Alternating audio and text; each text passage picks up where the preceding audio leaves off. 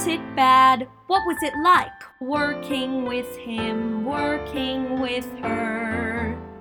You'll hear all the tales you wish you knew, every aspect of the theater too. Feel your love of Broadway anew on Backstage Babble. Hi, this is Charles Kirsch, and welcome to Backstage Babble. Backstage Babble is a podcast interviewing professionals in the theater industry about themselves, their careers, and the people they've worked with along the way. And today I am so honored to welcome my guest, a Broadway star who I've been a fan of as long as I've loved theater, the one and only Queen Leslie Margarita. Leslie Margarita starred on Broadway in Matilda and Dames at Sea, and her off-Broadway credits include The Flamingo Kid, Emoji Land, and Whose Holiday. She won the Olivier Award for her performance in Zorro on the West End, and her screen appearances include Opening Night, The Crew, and Fame LA. She is also the host of Looks Not Books and Ship Happens, two viral Broadway.com vlogs, and stars in her cabaret Rule Your Kingdom. Leslie is also a participant in this year's BroadwayCon, Broadway's annual convention featuring must-see panels and performances, taking place at the New Yorker Hotel and the Manhattan Center from July 8th to 10th. You can find the link to tickets for that in the episode description. And now, without further ado, Leslie Margarita. So I guess we should start by talking about BroadwayCon. And so how did you first get involved with BroadwayCon? I got involved from the very, very beginning. I found out that they were doing it. I think the first year was, 2016, 2017, maybe. And I found out they were doing it. So I got in touch with someone who's now a great friend of mine, director David Alpert, who was kind of directing the entire first con. And I emailed him out of the blue and I just said, I would love to be a part of this. I think it's such a great idea. And that year, people refer to it as Blizzard Con because the very first year it was like completely snowed in. And so there were very few people, shows were being canceled. And there were like a core group of us that literally kind of had to take over the con and fill in for other people. So yeah, I've been involved since the very first year and I've done it every year and I love it. I love it. I think it's just like the best thing for fans. And I love it as a fan as well. Like I love going to the panels and seeing shows. I really missed it last year when it wasn't live. Oh yeah, me too. And what can we as fans expect from this year's BroadwayCon? It's super cool this year. It's the first year that it's been at the Manhattan Center and at the New Yorker Hotel. It's smaller, it's more intimate because, you know, obviously pandemic and people are still kind of on the fence about coming. So it's been, it's a really cool experience. It just feels more intimate. It just feels like we're getting to really spend time with people but still all the great stuff that they always have, you know, all the, like, I love the first looks of the new shows coming in and yeah, still all the great stuff. It's super fun. I've been there the last, doing some panels myself. So yeah. And so then I'd love to go all the way back to the beginning to ask you, how did you first get interested in theater? As a kid, I always danced as a child. I always took dance lessons. And then my ballet teacher was doing a production of Oliver and I had never really sung. And she just wanted me to audition for one of the boys. And that was the first time I had actually sung anything. I think I sang Happy Birthday. And I remember like, I just had the exact same voice I have now. It's just really loud. And I kind of shocked myself. And then once I did that show, I was totally bitten by the bug. I loved it so much. And I started singing then and acting. And I loved it. So I've done it my whole life, really, from like age 8. Oh yeah. And were there performers who inspired you that you listened to or saw? Oh, sure. So many. Judy Garland was a huge one. Liza Minnelli. I loved Chita Rivera. For me, a lot of triple threats. I really looked up to. So Cheetah was a huge one. Rita Moreno, obviously, was another one. Yeah, I always loved Bette Midler as a kid, mainly women that I really, I mean, Carol Burnett, just from the movie Annie, before I knew who she was, now obviously I do, but I always loved her as well. So those people, funny women, and just those triple threats. But Judy was probably the first. Judy Garland was probably the first. And were your parents supportive of your interest in Totally. theater? Oh. Totally. They didn't really know what to do with me. They just thought it was fun, and then realized that I really took it seriously and I wanted to do this for a living, and they never discouraged me ever, ever, ever. I was very, very lucky. I know that is not the case with many. But yeah, they have always been in my corner, which is pretty great. And how did you begin to sort of pursue a theater education with college and all that? When I was doing shows in high school, I knew that I wanted to do this as a career. I didn't necessarily know that I wanted to go to college for it. I knew I wanted to go to college, but I knew that I was going to do this after college, and during college I was, performing. So I took classes in other things, but I went to UCLA and I did do musical theater, and I loved it. And I was really glad I took the time those years instead of just jumping right into everything. But I really liked studying other things too. And I think that's important. You don't have to be a theater major to be an actor, to be, I think there are some, obviously, like lighting design or scenic design. There are some things that for their craft, you should major in that. But I didn't necessarily feel that with acting. I don't know. I obviously have taken many acting classes, but I didn't necessarily think that it was gonna matter if I majored in it or not. Yeah. And what made you decide to stay in LA for a while rather than going to New York? Or I was working as soon as I got to LA. I started working at Disneyland. I was doing the shows at the live shows at Disneyland as a singer, and I loved it so much. And New York was always the goal. I thought I was going to go to school out here, but then I really love California. That's where my family is. And what ended up happening is I ended up getting a television show out there, and I stayed in LA. And through the years, like I met such a great theater community in Los Angeles, and nobody ever thinks of Los Angeles as this theater town, but it's got an amazing community of people.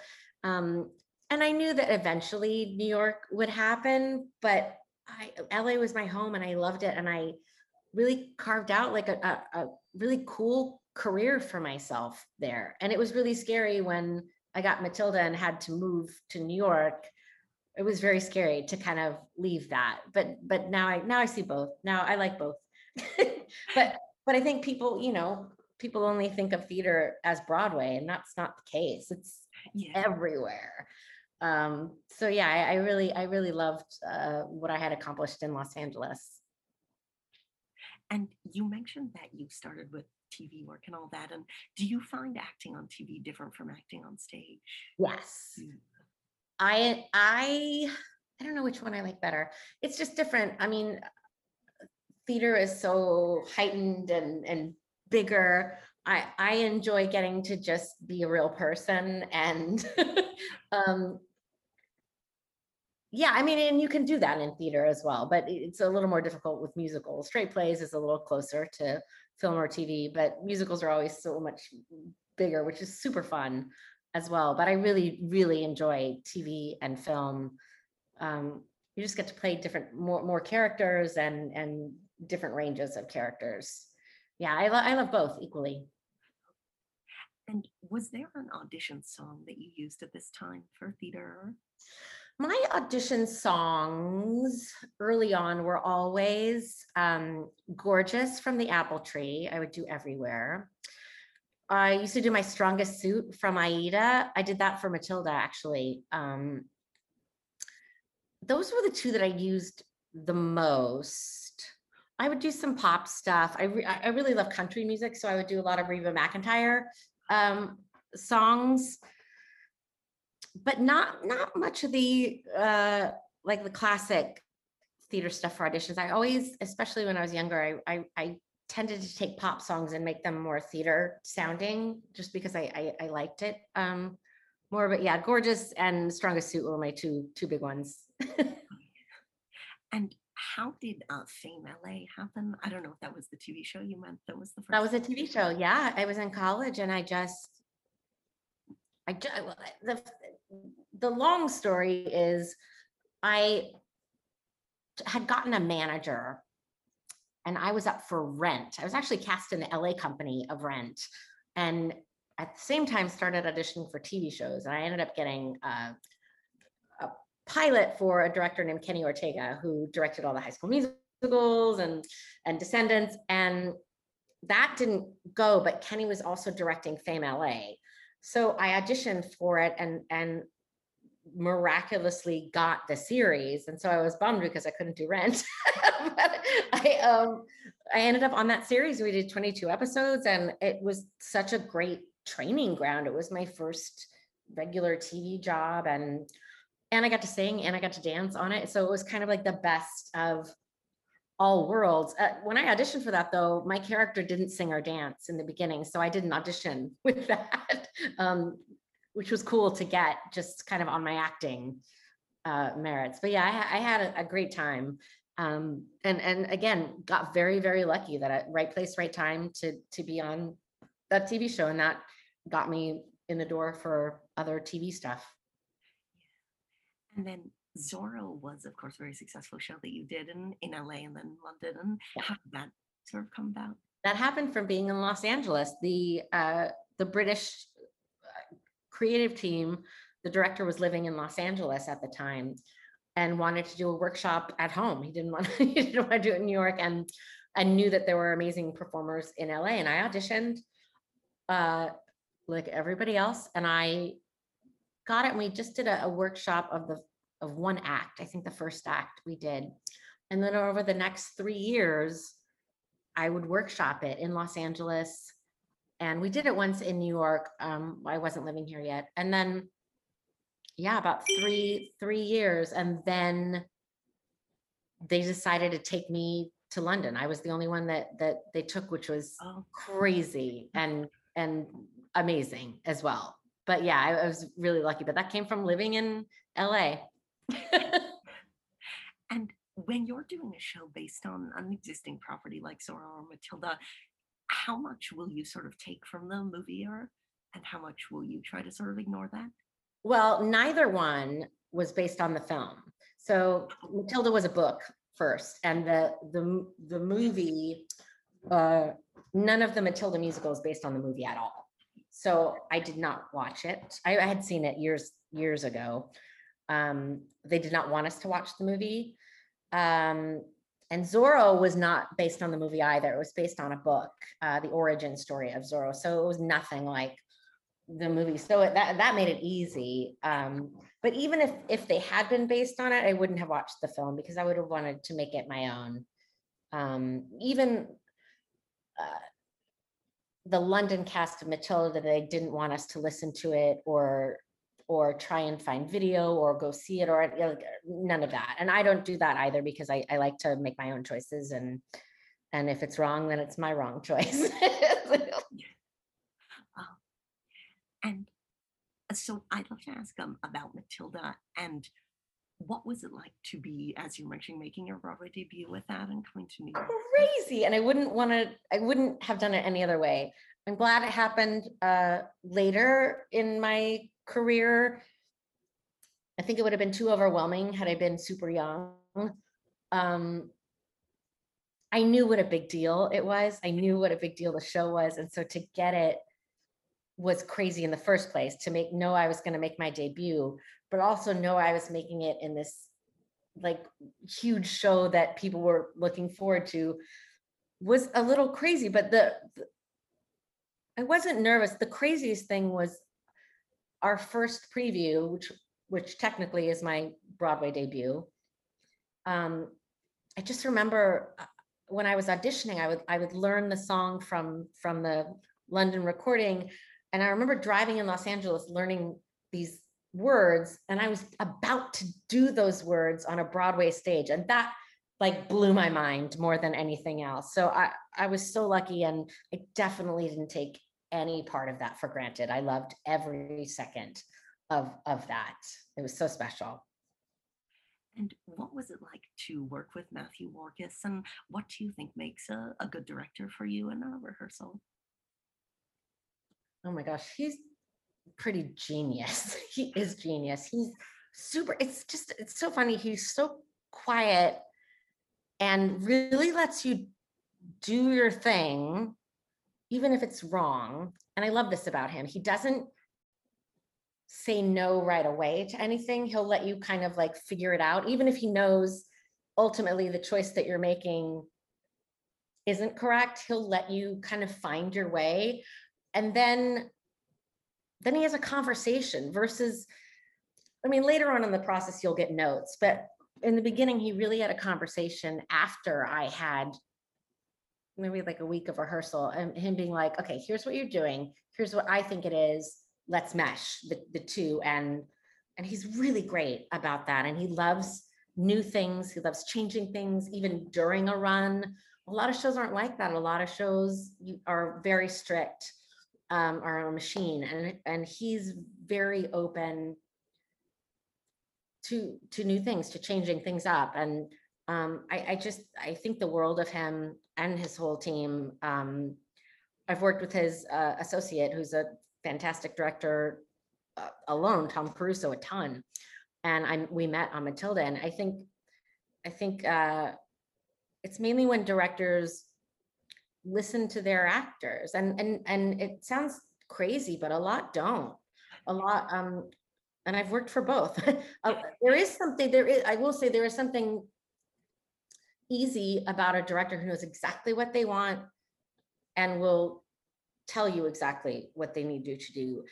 It's less creative, but sometimes when shows, I've done regional theater where you've got 10 days to learn a massive role. And sometimes it needs that. Sometimes it's less about direction than it is about, here's what this is.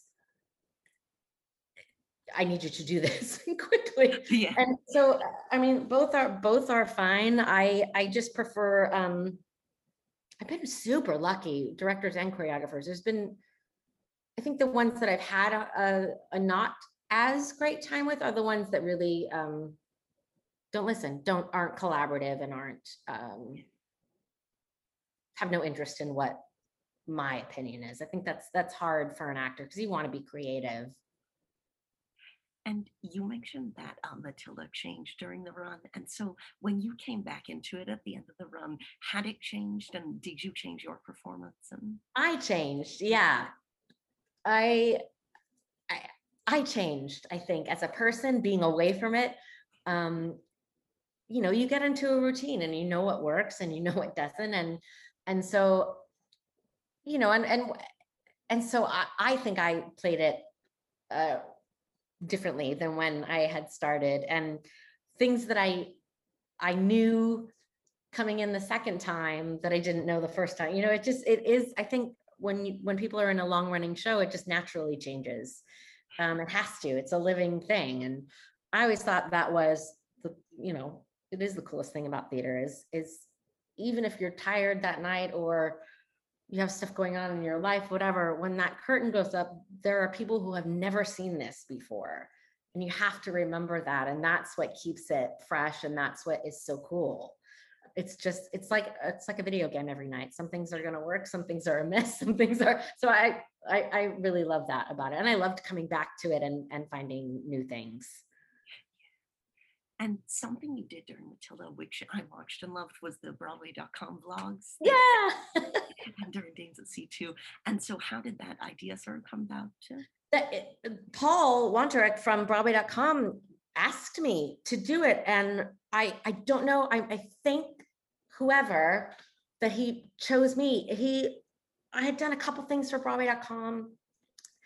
and he came to me, he goes, we do these vlogs. And so then I didn't really know a lot about him. So I watched some of them and I was like, oh my gosh, these are amazing. And what was so great about Paul and the people at Broadway.com is they let me edit them. They let me do what I wanted with them. A lot of the vlogs, you take material and you send it to them and they'll make up the thing. But I actually wanted to make little movies and edit them. And it was a huge part of my Matilda experience because it was something creative for me to do that was outside of the show. Yeah. And I loved it. I learned editing software. I looked at it as an educational thing for me as well. And I had just a blast. I had the best time. Some of my castmates, though, bless them, I know that they would see me with that camera and be like, oh no, not again. But I loved it. I loved it. I loved it. And I wish I was in a show now to vlog. I think it's so fun. I think it's the coolest thing. Like, you know, I would have loved it growing up if I had seen the backstage of stuff and what was happening. And so yeah, I hope I get to do it again. It's super fun. And what is it like to balance this online fame of being Queen Leslie with acting on Broadway? And You mean just like, I think people assume that like I am always like loud and larger than life, and that's not always the case. And I'm just like everybody else. Like I have days where I'll see somebody on the street and they'll be like, Queen Leslie, and I'm like, I'm having a really bad day. It's like it's just normal, and I think, you know, in some ways people just expect that.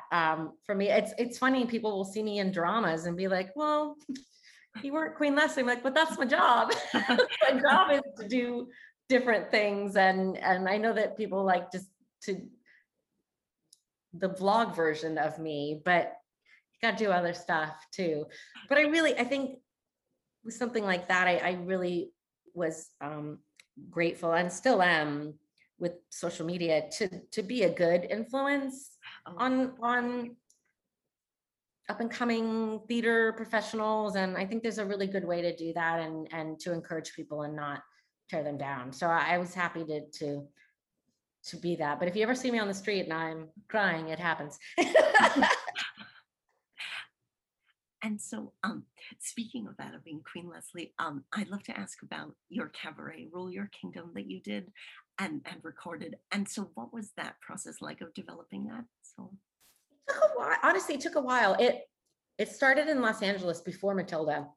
And it was called All Hail the Queen is what it used to be called. And I think we did a version of it here.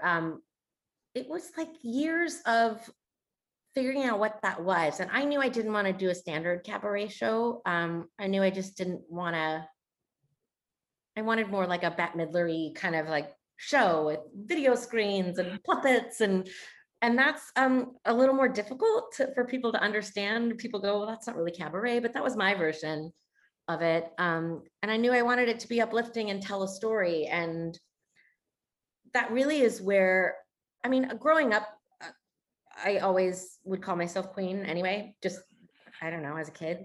And so All Hail the Queen, like it was almost like a character in the beginning of the cabaret. And then it just became me, and the message of Rule Your Kingdom is call yourself whatever you want to call yourself. And you are your little kingdom, and nobody else can tell you who you should be, how you should act, who, you know, it's all up to you. And that was the message. What was hard was people would hear it and go, oh, you think you're so great, you think you're queen. I'm like, no, that's not the message.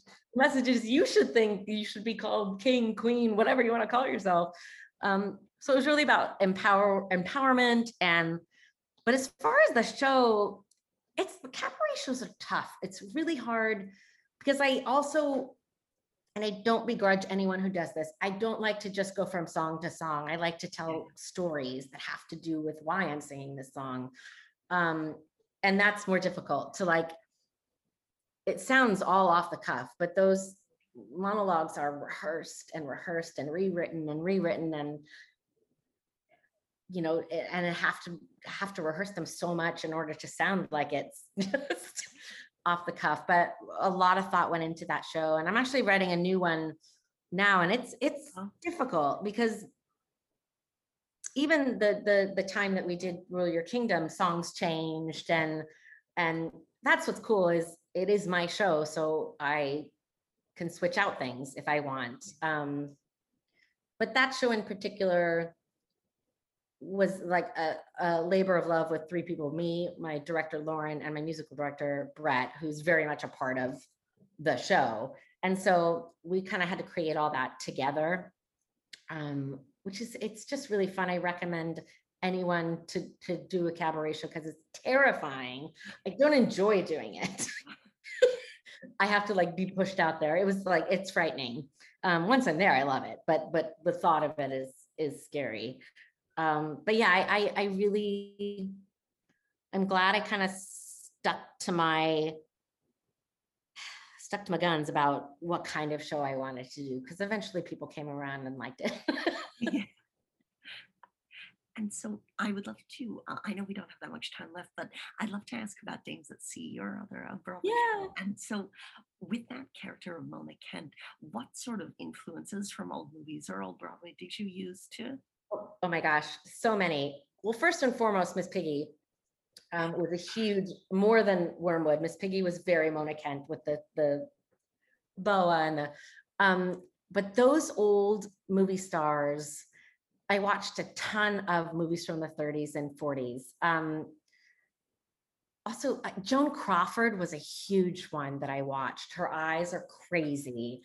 And so I watched a lot of Joan Crawford. I watched the old original Sunset Boulevard a ton, Gloria Swanson, because these women were insanely over the top, but that was their reality. Yeah. And that's how I felt about Mona, is she lives in this fantasy world that became her reality. And that's not who she is really at all, but she believes the lie that she's told herself. So I watched all those old films, and I had always watched old film stars like that. I think it's so fascinating. But Joan Crawford and Gloria Swanson were huge ones for Mona. I love Mona Kent. I think it's I had played Ruby in college, and so when I got Mona, I was like, oh no, is that the crazy older one? And she's not. She's supposed to be like in her 30s. I just when I watch these old movies, I always think that they're so much older, and I'm like, they're just not. But I loved, oh my gosh, once I reread it and looked at the Mona stuff, it's the most fun. It's so fun.